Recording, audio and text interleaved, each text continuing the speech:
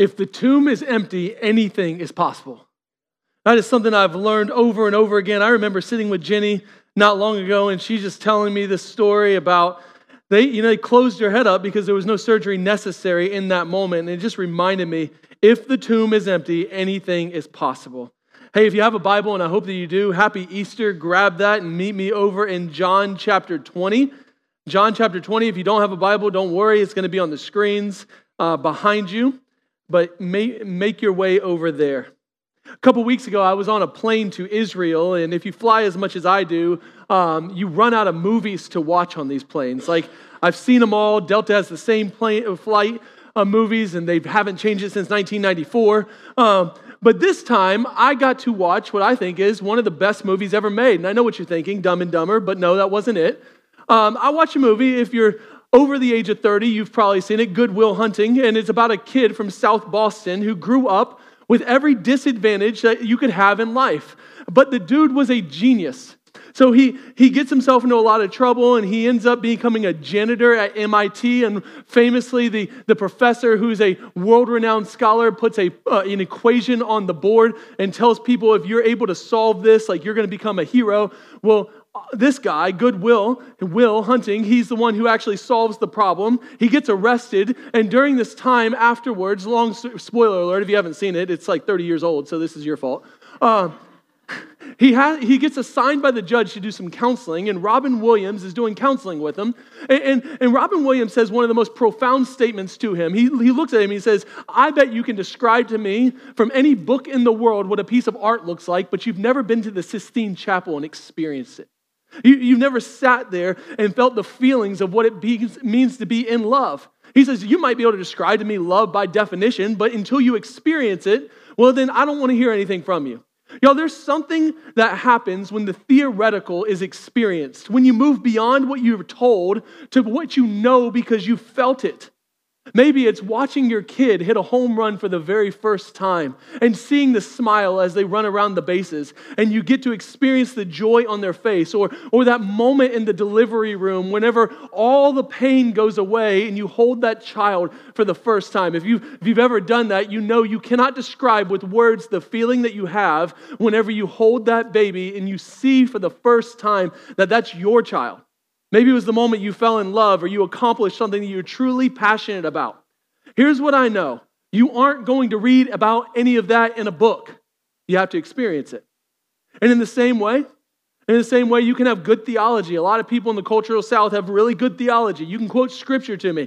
You can tell me what Christianity or Easter is all about. But listen, if that gospel story never leaves your head and makes it to your heart, then you have not experienced it. See, I can explain to you all the methodologies of the gospel, but I want you to experience the beauty of Easter. What I want to do today is I want to help you move beyond something that you've read in a book and help you to finally feel the love that's found in Jesus. So let me set the table for you. When John 20 finally hits, it's all over. This man named Jesus has died, and a lot of people have staked their lives on him being the Messiah, and they're crushed. They're absolutely crushed. The disciples, they spent 3 years traveling with this guy, and it's all over. You see, the Jews, they knew that one day God would come back to redeem the world, but no one, absolutely no one, thought that the resurrection would happen in the middle of history. But this guy named Jesus, he showed up. He showed up in this little town called Nazareth. He starts healing people.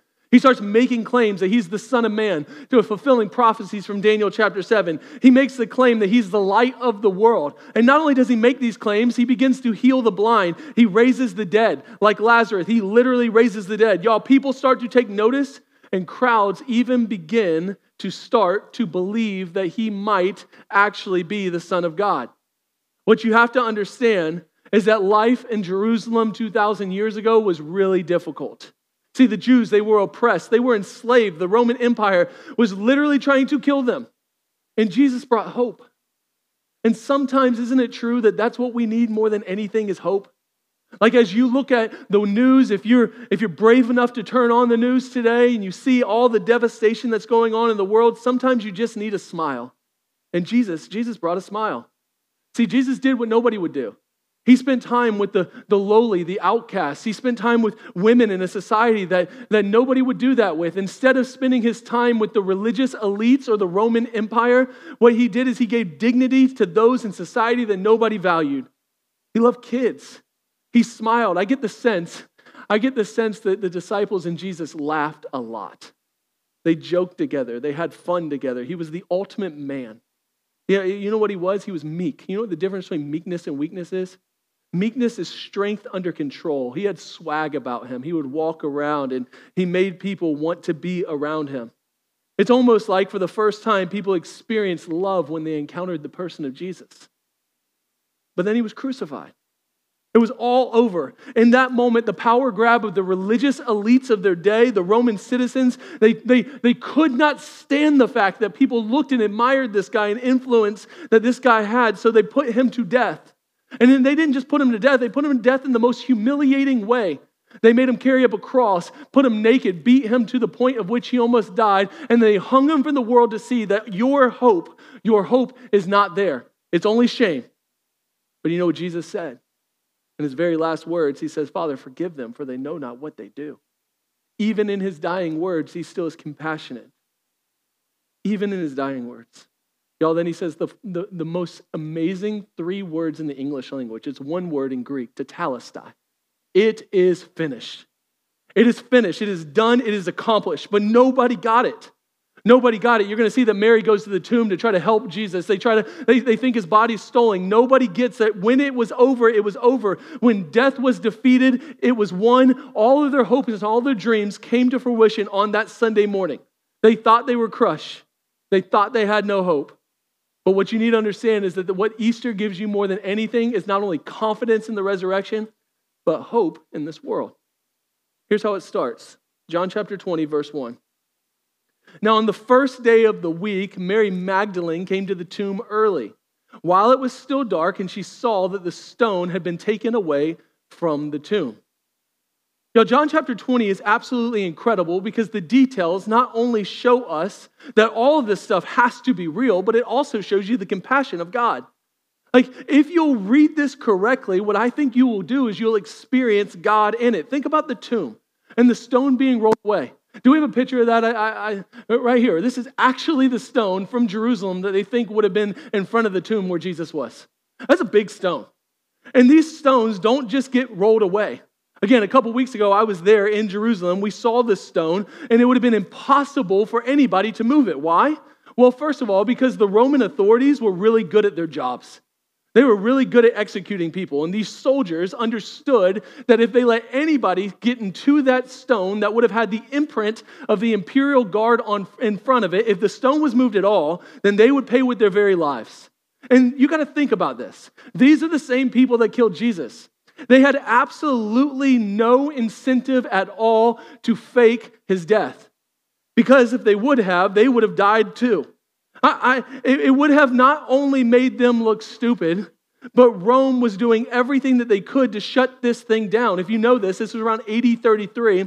Just a couple years later, in AD 70, Rome ransacks Israel, tears down the temple, and destroys all of Jerusalem. They killed every one of the apostles except for John because they boiled him alive and then exiled him to the island of Patmos where he lived out the rest of his days. They did not want this thing called Christianity to survive. Y'all, the world has done everything they can to shut down this Easter story, and yet they can't do it. They had no power over Jesus. Did you know that even René Descartes, the famous philosopher, said in his lifetime he was going to destroy Christianity? He said that the book of the Bible was the most tragic and stupid book ever. Do you know what they did after he died? A Bible society bought his house and started printing Bibles in his house that he lived. Y'all, don't you tell me that this thing is not real. Don't miss it. The entire world has tried to shut down Christianity, and yet the Bible has stood the test of time. This book that nobody wanted to survive, this religion that the entire world tried to shut down, has been the best-selling book by a long shot for the last 2,000 years. And if all this was a lie, don't you think that the apostles would have caved under pressure? Chuck Colson was the chief of staff for Richard Nixon, who was in the Watergate scandal. Listen to what he says. He says, I know that the resurrection's a fact, and Watergate proved it to me. Because 12 men testified that they had seen Jesus risen from the dead. Then they proclaimed that truth for 40 years, never once denying it. Everyone was beaten and tortured and stoned and put in prison. They would not have endured that if it weren't true. Watergate embroiled 12 of the most powerful men in the world, and they couldn't keep alive for 3 weeks. You were telling me that 12 apostles could keep alive for 40 years? Absolutely impossible. Think about that. Y'all, Mary went to the tomb first in that morning because she thought that she was going to help Jesus out. She thought that she was going to continue to prepare his body. Jesus doesn't need our help. You get that, right? He had already raised from the dead, and he had already done everything necessary to save you. Nothing in this world could stop him. They just needed to receive him. What you are holding in your hand or what you're reading on this screen is sacred. People died so that you could have this word. And everything in it says that you shouldn't be able to possess this. And it's the most powerful tool in the world. See, the reality is it's true. It's true. And if Jesus can raise from the dead, if he can move an impossible stone, don't you think that he can move the impossible stones in your life? Some of you have a way too small view of God. Not only do the details show that God did it, but it shows that he loves you. And some of you need to understand that because this brings you hope. And hope is the biggest difference in the world. Think about this. Imagine that you had two people that had the same exact job. And I'm talking about miserable job. You know what I'm talking about? The kind of job where you punch the clock, you go in all day, you work all night, and then you punch the clock, you go home and you hate your life. Like you grind all day, so miserable that this job is like dirty jobs kind of job. Now imagine, get in your mind that these two people had the same exact job, and they were told that for 1 year you would work 80 hours a week with no vacation time and no days off. Pretty miserable, right? Now, the last thing I need you to understand is one of these guys were told that they were going to get this amazing salary of $15,000 a year, like raking in the dough. The other guy was told you would get $15 million a year. Do you know what the difference between the two people would be? The way that they see the world. Right? For the person making 15 grand a year, he has no hope. But for the person that makes $15 million a year, his outlook on all of this would have been completely different. Y'all, that's what the gospel does for you. It doesn't change your situation. Your situation might be as difficult as anybody in the world, but you know what it does is it gives you a perspective that's completely different than the entire world because you have hope. You have hope. You have hope to know that you can live your life differently because if the gospel is true, then it changes everything. Everything.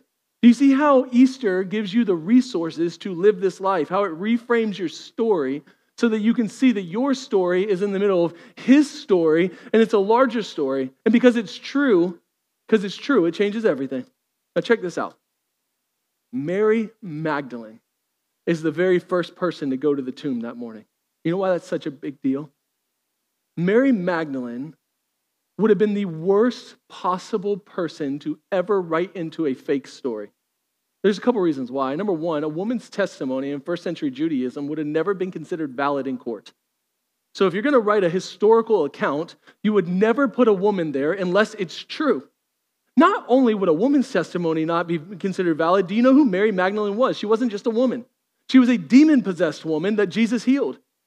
If you want to think about the most unlikely person in all of the history of the world to find the tomb empty first, there can't be somebody that would have been more improbable than her. And the risen Jesus shows up to her first. Again, do you know why that's so important? Because Jesus came for the lowest of the low to show you that you can never be too low for him. He didn't come for the religious elites. He came for Mary Magdalene so that you can understand that the gospel is accessible to anyone. Maybe you're like me. And for a lot of you, you know this. I didn't grow up in the right family. I didn't have the right circumstances. And not everything seemed to be good. Most people would tell me that you're never going to achieve what you have achieved. And I came from all these things with the least amount of opportunities, if you will. And never in a million years did I think I'd be standing here today. And yet, write it down, if the tomb is empty, anything is possible. Anything is possible. And if it was possible for Mary, it is possible for you. Listen, the cross of Jesus Christ proves his love for you. And the resurrection proves his power over your worst circumstances. Even the graves that you are carrying today, he can have power over. Now here's the next thing. watch this, notice the day of the week. You see it? On the first day of the week. Think about this. Jesus rose on the first day of the week. If you actually notice this is really important. In Jewish calendars, Saturday was the first day of the week, and now it's Sunday. Jesus changes that. Why? Because what I want you to see is he came to create a new story. He came to bring resurrection power to this world. God created the world in 6 days, then he rested, and then Jesus on the 8th day rose from the dead to recreate the world. Y'all, the resurrection is meant to be a story of renewal. It's about Jesus who would come to do what you and I could never do. He would walk that road to Calvary and he would die in your place. And Jesus didn't just die for you, he died instead of you. And he did that to bridge the gap of eternity so that he could create a new world in which you could live in forever. Many of you know this. My favorite chapter in the Bible is Revelation chapter 21. It's the picture where Jesus comes back, and John, the same person who wrote the Gospel of John, says, "Then I saw a new heaven and a new earth. For the first heaven, the first earth had passed away, and the sea was no more." I've told you this before. The sea, S-E-A, was all the uncertainties in life. It was allegory. It didn't mean that there wouldn't be oceans. It meant that the uncontrollable forces of your life will be no more because of Jesus. But then he says, "Then I saw my God. He came out of heaven down to earth, and he says, I will be your God, and you will be my people, and we will be together forever." It's almost as if he came to recreate the world. And if you know the storyline of the Bible, Genesis chapter 1, it's God with his people. Revelation chapter 21, it's God with his people. God came to fix the world and bring it back to the way that it was always supposed to be. See, the reason that you feel the way that you do is because you were made for so much more. You were made in the image of God in order to have a relationship with God, and nothing in this world will ever fill that void but Jesus. Like, I don't know about you, but if I think about my life, what I need more than anything is I need peace in the middle of the brokenness. You live long enough, you realize that the world is really difficult, and what you need more than anything is not for your circumstances to change, you need peace. And that's what the gospel offers you. It offers you a down payment for the peace to come.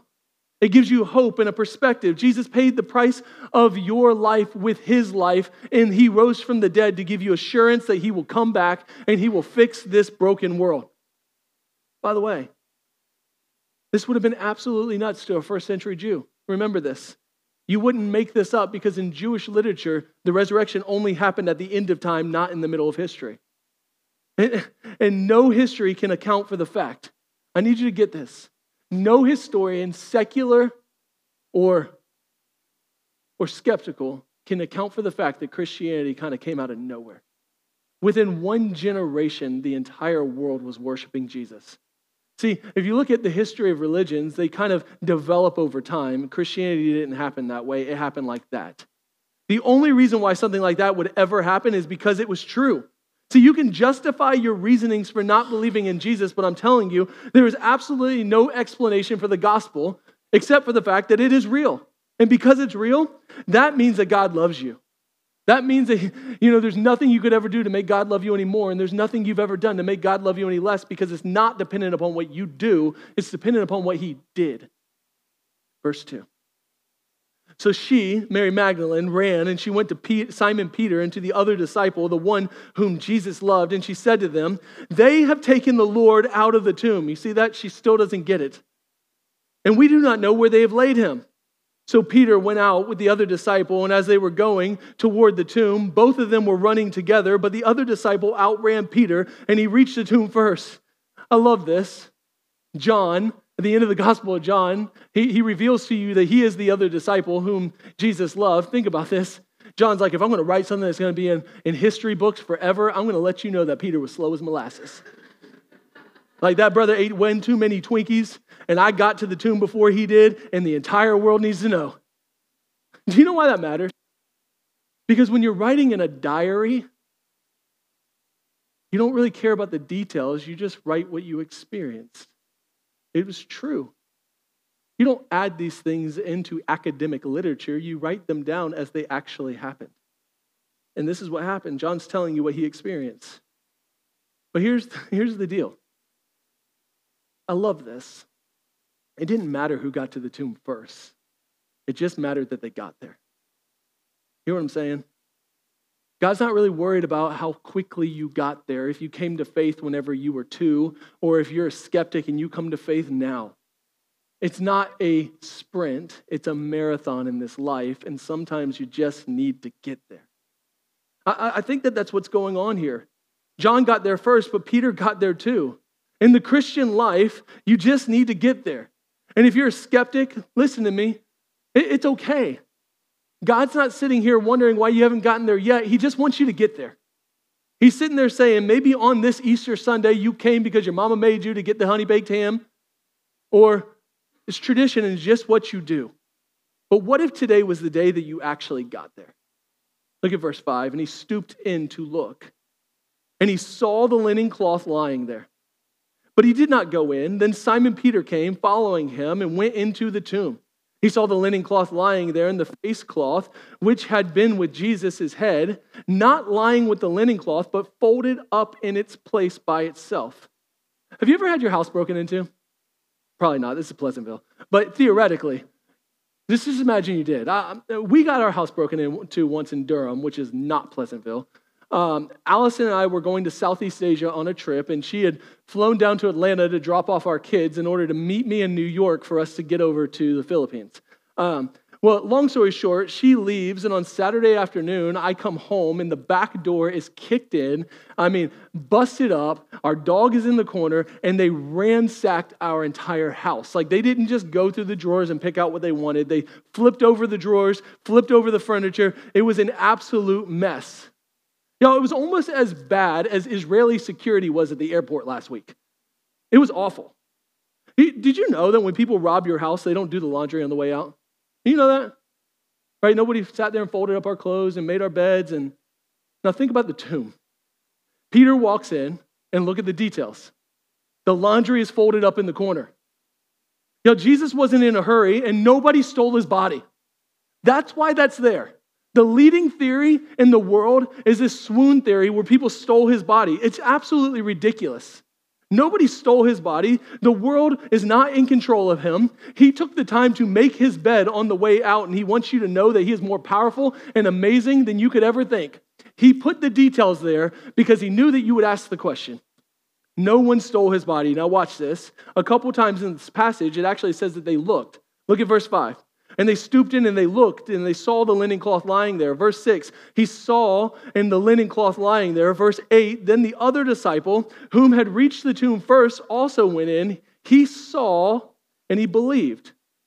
All those times he actually uses a progressive Greek word in order to show you that his looking became more intently over time. Basically, he went in skeptical. He looked around and investigated. He reasoned, and then it says that they believed. I think John put that there because that's what belief looks like. It's not always easy for us. Sometimes we have to start out as skeptics. That's how I was. And you just need to look for a while, right? You need to look, you need to ponder it. Y'all, the gospel gives you that kind of freedom. God is big enough to handle your doubts. My question for you is, could you be wrong? Like, I know in this society, we have a lot of questions. You should have those questions. They're difficult questions. Questions about sexuality, or questions about marriage, or questions about suffering, these theodicies that we go through. Those are big, important questions, but you need to ask the real question, the right question, the first question first. Did Jesus raise from the dead? Because if he rose from the dead, that changes the way that we view every other question. My question for you is, are you willing to doubt your doubts? Are you willing to say, I might be wrong? Can you suspend your presuppositions to simply look for a second? To look and ask yourself the question, could this be real? It's the most important question you could ever ask yourself. Could I be wrong? John and Peter, they were crushed by the fact that their Savior was dead. And in that moment that the Roman soldiers had crucified their only hope, they were crushed until they looked a little closer, until they looked with more intensity, until they noticed the details and it all started to make sense. They saw, they investigated, and then they believed. Do you realize that the opposite of doubt is not confidence? The opposite of doubt is faith. And what the Bible gives you is a reasonable faith, not a blind faith. I'm not asking you to just jump. I'm asking you the total opposite. to investigate. The difference between Christianity and every other religion that's ever existed is that Christianity happened in the middle of history, which means that it's well documented and you can actually go and look at it. I've walked the streets of Galilee. I've gone to Jerusalem. I've seen where he lived. I've looked at the ruins. They're there. It's a historical fact, and you can actually go and investigate it yourself. What if today was the day that you did the same thing? You looked in, you saw. See, religion, watch this, is a part of every single society that has ever existed in all of human history. That must mean that there's something inside of the human heart that longs for something more. And if that's the case, you got to ask yourself why.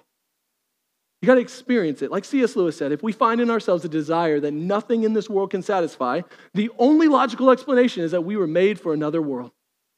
Y'all, it's not an accident. It's not an accident that nothing in this world can satisfy the deepest longings of your heart. Blaise Pascal, the famous philosopher, said that you have a God-sized vacuum or hole inside of the human heart that can only be filled by God. And that's why all of us go through this life wondering, why can't I ever be satisfied? Because the only one that was ever meant to satisfy you is Jesus. What if today was the day that you looked, you saw, you looked at the details, and you simply believed? Then the other disciple, verse 8, who had reached the tomb first, also went in. He saw and he believed.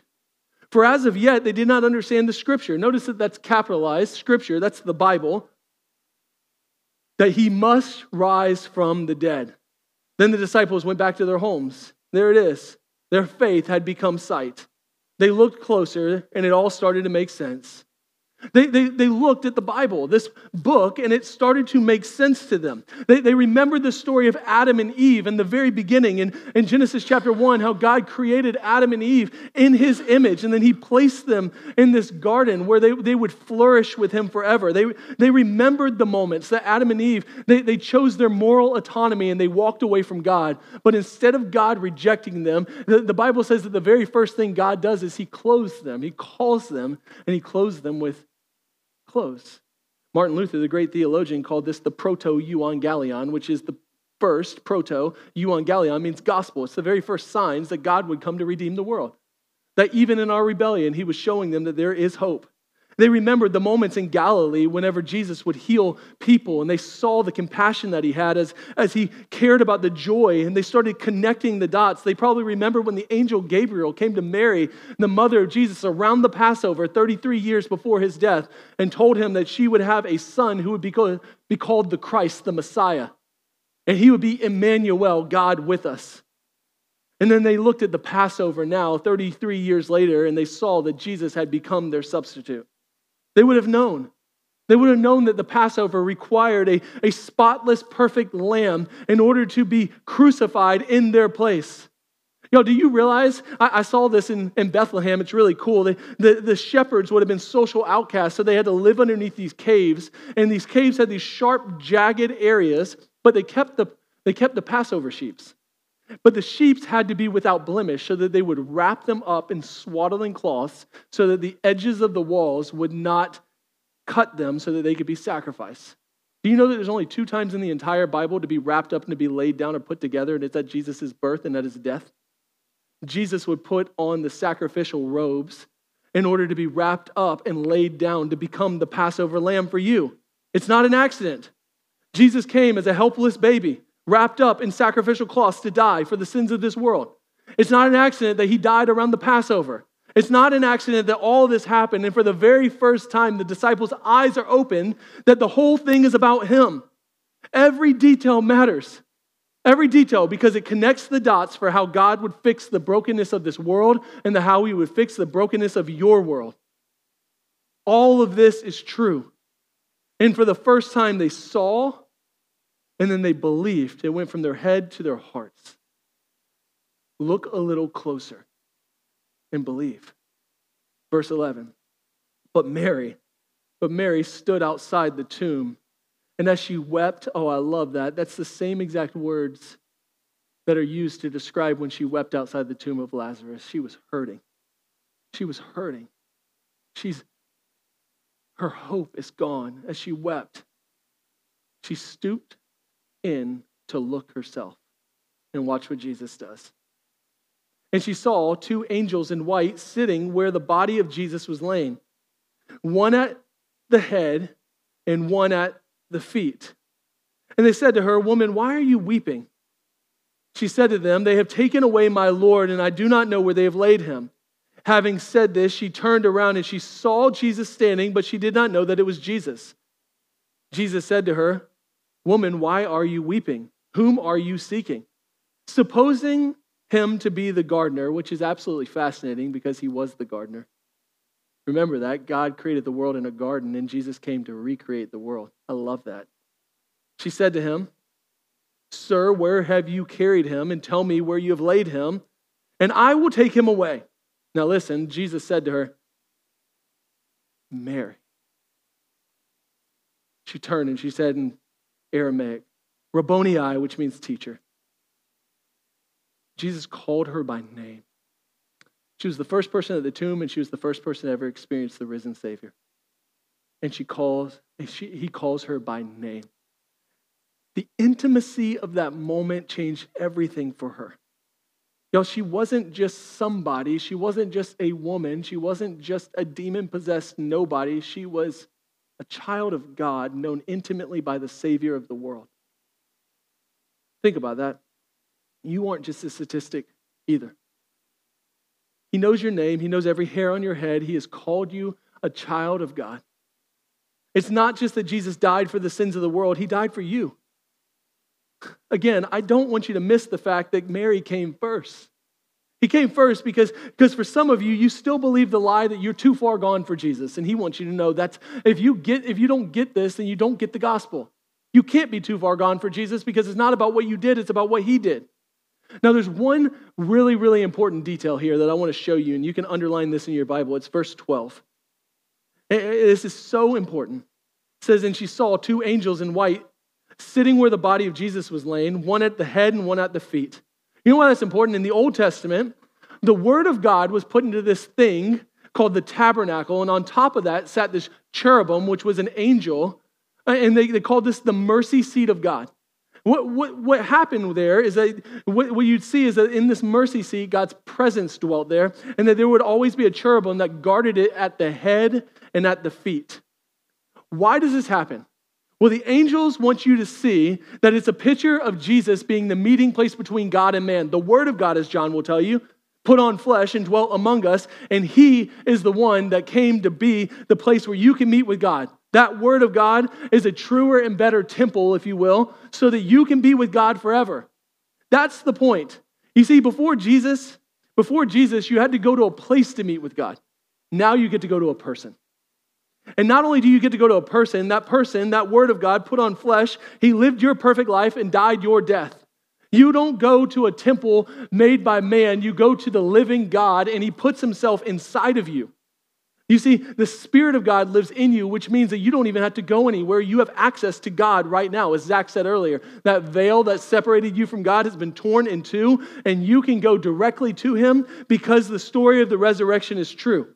And it's not just a story, y'all. It's the story that ends all stories. John Stott, the theologian, says the essence of sin is man substituting himself for God, but the essence of salvation is God substituting himself for man.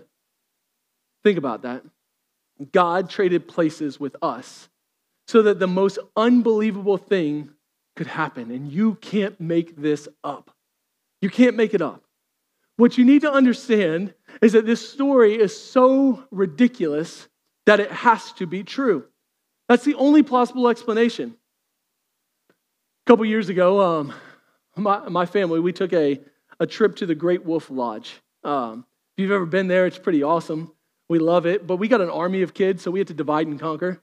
So my wife, she takes our girls, and I've got our son, and they're riding these rides, and me and Elliot are hanging out together, and it's awesome. He's young at this time, and he gives me that look. If you're a parent, you know that look, like, I'm about to poop my pants look. Right? We're at the Great Wolf Lodge. There's 1 million people. It's in the middle of COVID. There's more chlorine in this place. You could kill an infant with the amount of chlorine in here. And he looks at me, and I gave him that look. That look like, if you poop your pants, I'm going to kill you. All right? He's looking at me, and we're doing this duck walk right here. And I'm like, buddy, you okay? And then the next thing you know it, he starts dropping little chocolate Easter eggs all over the Great Wolf Lodge. And I'm picking them up and I'm scooping them. And it's not chocolate Easter eggs anymore. It's chocolate milk. All right. And it's coming out everywhere. It's all over me. It's all over the ground. I'm running. We go to the bathroom inside of the Great Wolf Lodge and I'm taking off his clothes and like hosing them down and trying to get them ready. And I'm finally like catching my breath and we walk out and it's like Code Brown. Like the place is shut down.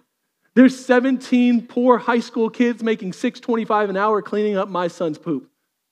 And I'm like the walk of shame, embarrassed, taking him to the room. I get him back up to the room. We're in the hotel room. I'm giving him a shower. I'm giving him a bath. Allison walks in and she's angry. She's like, you wouldn't believe it. Some jerk let their kid poop all over the Great Wolf Lodge and now we can't play. I'm like, boy, do I have a story to tell you. Sometimes you can't make this stuff up. It's not just a story. It's your son. And your son's the one who shut the place down. Y'all, these funny stories, sometimes they can be powerful. I get this, but listen to me. Sometimes they're just some stories that you look at and you're like, I can't believe anything other than this because none of it makes sense. Like you couldn't make that up. Like the disciples, they didn't just hear a story. They experienced the risen Savior. Mary heard the voice of God. People tried to destroy it and they could not do it. Jesus' story is your story too. The gospel cleans up your crap and gives you a new life. Yo, you were so bad that God had to die for you, and yet you were so loved that he wanted to die for you. Oh, that we would be called children of God.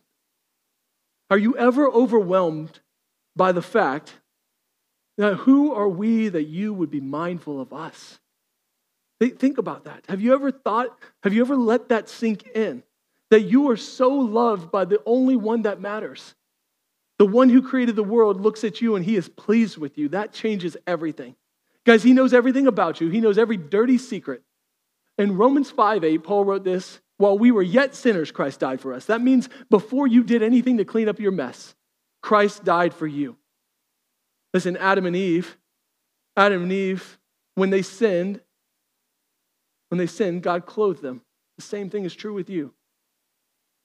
And now, because Jesus was stripped naked and beaten in your place, you can take the clothing of righteousness that was given for him.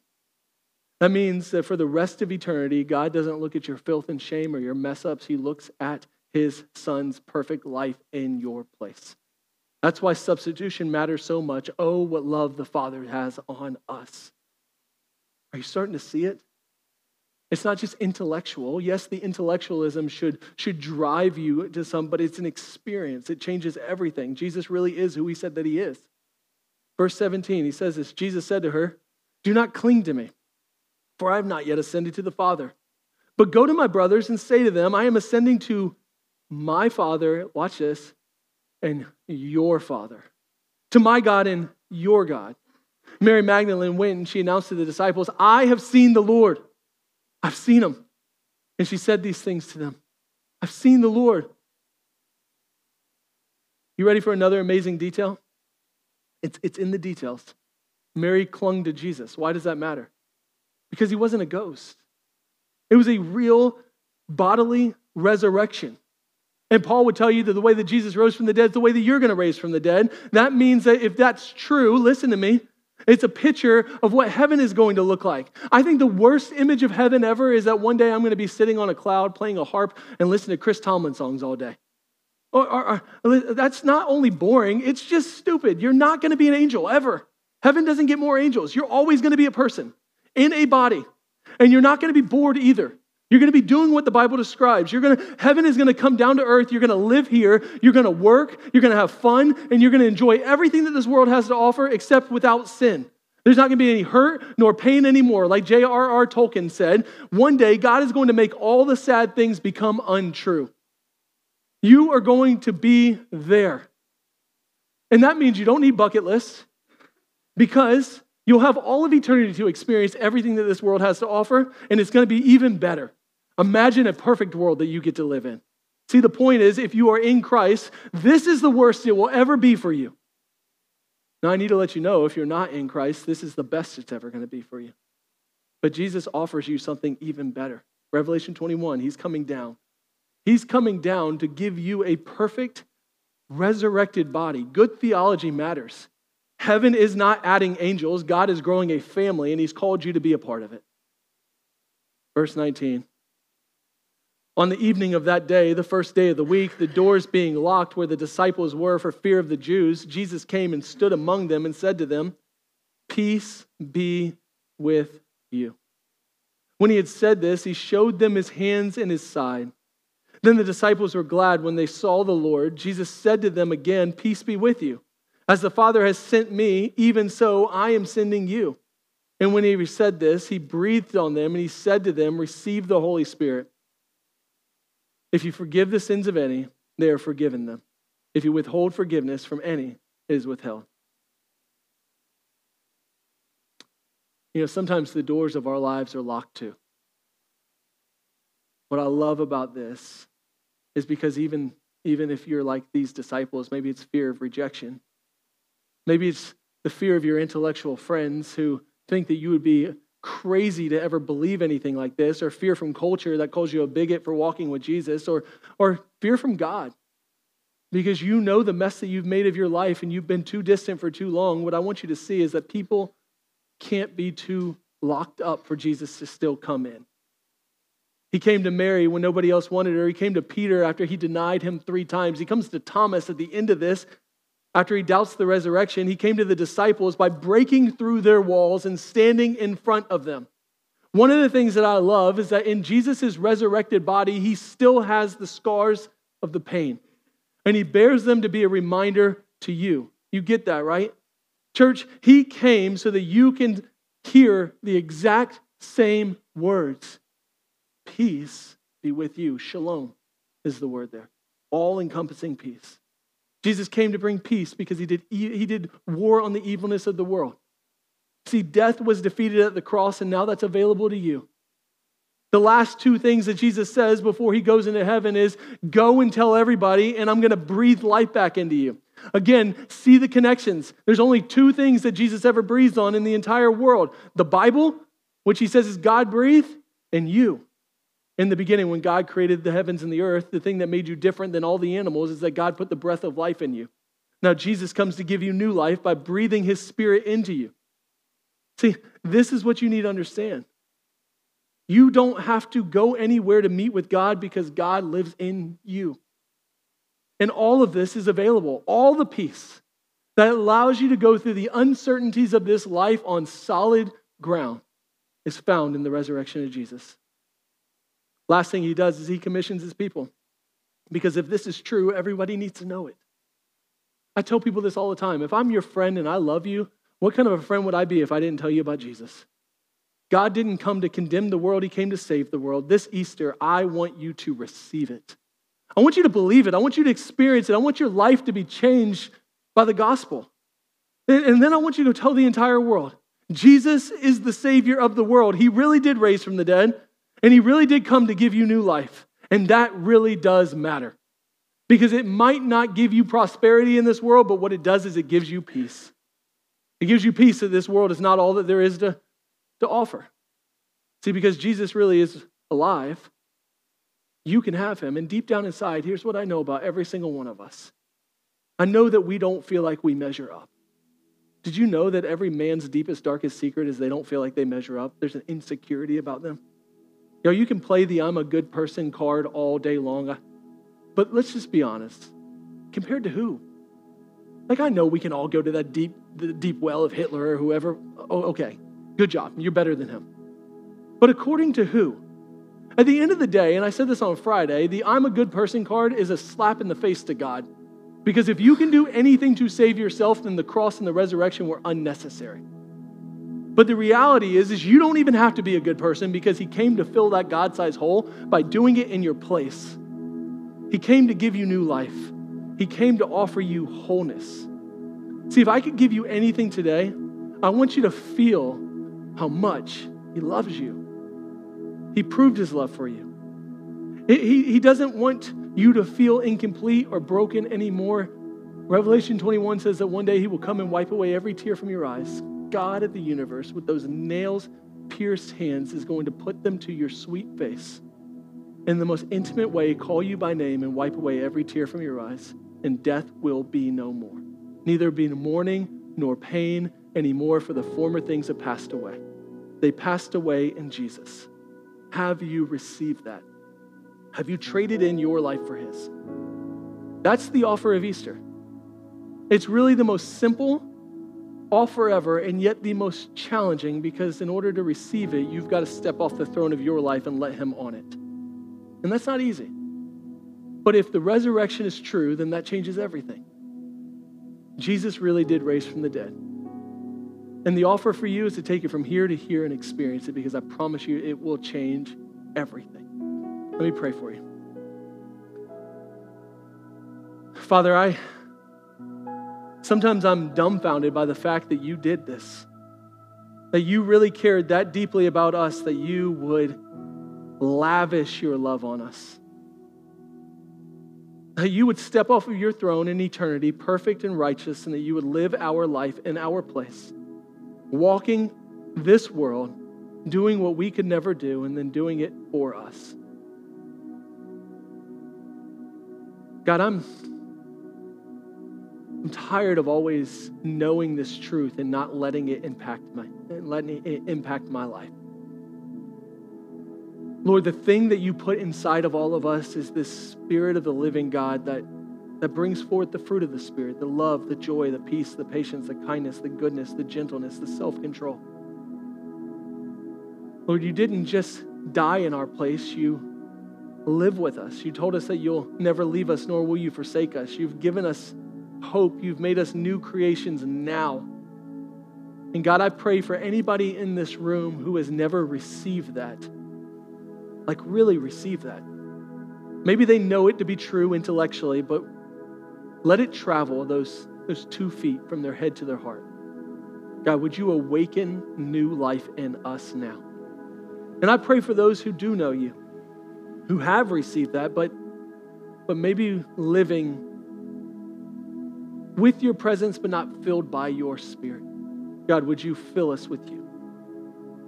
Would you make us to know you and to serve you and to long for you and to have hope and shalom, peace in the midst of the storms?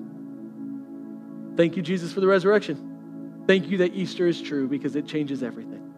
We love you and pray this all in your name. Amen.